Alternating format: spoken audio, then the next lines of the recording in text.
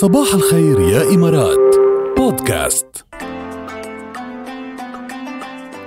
ولا شكلها اليوم أنا مين عملت حالي على ال 7008. لا في يعني شوفي في إجابات بلشت أفهم ليش عم توصل. بس لو بتركزوا أكتر شوي ما بتجيبوا إلا جواب الصح، لأنه مستحيل تضيع. يعني اللي عم نقوله مستحيل تضيع، لأنه كتير يعني لاعبين على مسلسلات ولاعبين على الاسم نفسه، الاسم والعائلة، يعني بقى ما بتضيع يعني، فمفروض تنصاب. جوانا معي. صباح الخير. بونجور. رمضان كريم، كيفك؟ ميرسي، علينا وعليكم. كل عام وانت بألف خير يا جوانا. كيف صباحك لهلا؟ الحمد لله ماشي الحال. رايحين على الشغل. يعطيكي ألف عافية. توصلي بألف خير. انت من وين لوين؟ من أي إمارة لأي إمارة؟ أنا رايحة من مردف على جبل علي. طيب طيب وفينا خبرينا الطريق كيف؟ لا تفضل مثل كثير عجقة، ماشي الحال. ما في زحمة، ما في زحمة كثير منيح. طريق السلامة لكن ماشي كثير. هلا على الطريق ما في زحمة، بس على شارع شيخ محمد بن زايد باتجاه دبي في ازدحام، وفي حادث يعني مقابل او بمحاذاة اللولو فيلج عامل زحمة اكبر.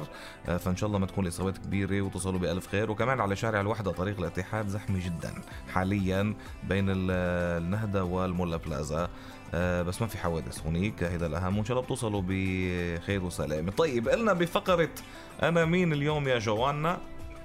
غايب عنكن هيدا العام بس برجع اقوى عطول، مع يسرا حديث الساعة، ومع غيرا قيدي مجهول، باسمي الاول شجاعة، وبالتاني بحيك عنول. عن مين عم نحكي يا جوانا؟ انا مين يا جوانا؟ باس الخياط. باس الخياط طبعا. برافو عليك. طبعا.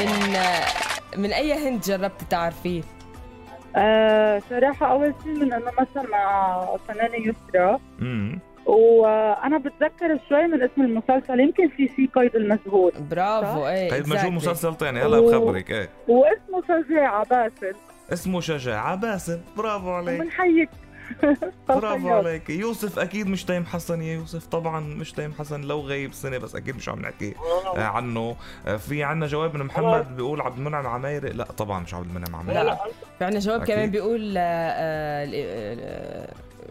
وفي عنا اجابتين او ثلاثه بيقولوا عادل امام. لا هلا عادل امام صح غايب السنه ومثل يعني مع يسرا طبعا يعني، بس انه لا ما هو في باقي التفاصيل. نحن عم نقول غايب عنكم هيدا العام بس برجع اقوى على طول. اوكي بس الخياط غايب هيدي السنه ودائما بيرجع لنا اقوى. مع يسرا حديث الساعة رمضان الماضي كان عنده مسلسل مع يسرا اسمه حديث الساعة. يعني اسم المسلسل هيك. ومع غيرا قيدي مجهول، مسلسل قيد مجهول هو وعبد المنعم عمايري. من هيك بعتقد حدا فكر انه عبد المنعم عمايري. صح.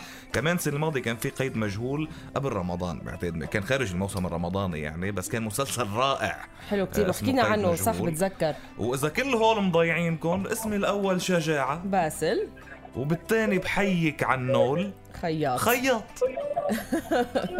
فبرافو عليك يا جوانا. ميرسي. نورتينا. اهلا وسهلا فيكي. ثانك يو. يسعد نهارك. الى اللقاء. هاريك سعيد. صباح الخير يا إمارات مع ركال وجاد برعاية طلبات رمضان. مع الطلبات أسهل. كيف لقيتي لي اللعبة على الاسم؟ اليوم في إجابات منوعة. يلا طبعا عم نحكي عن الفنان باس الخياط اللي مشتاقين له فاقدين له على الشاشة بهذا الموسم الرمضاني. إن شاء الله بيرجع لنا أقوى مثل ما قلت يعني، وبيكون عنده هيك شيء مسلسل مثل ما بيقولوا بوم يكسر الدنيا، لأنه بيلبق له التمثيل. بس الخياط من الممثلين المحبوبين كتير بالعالم العربي، من أهم المواهب التمثيلية بالعالم العربي دون أدنى شك. يعني قدرة تمثيلية رائعة وكبيرة جدا. باس الخياط نجم كبير وممثل كبير.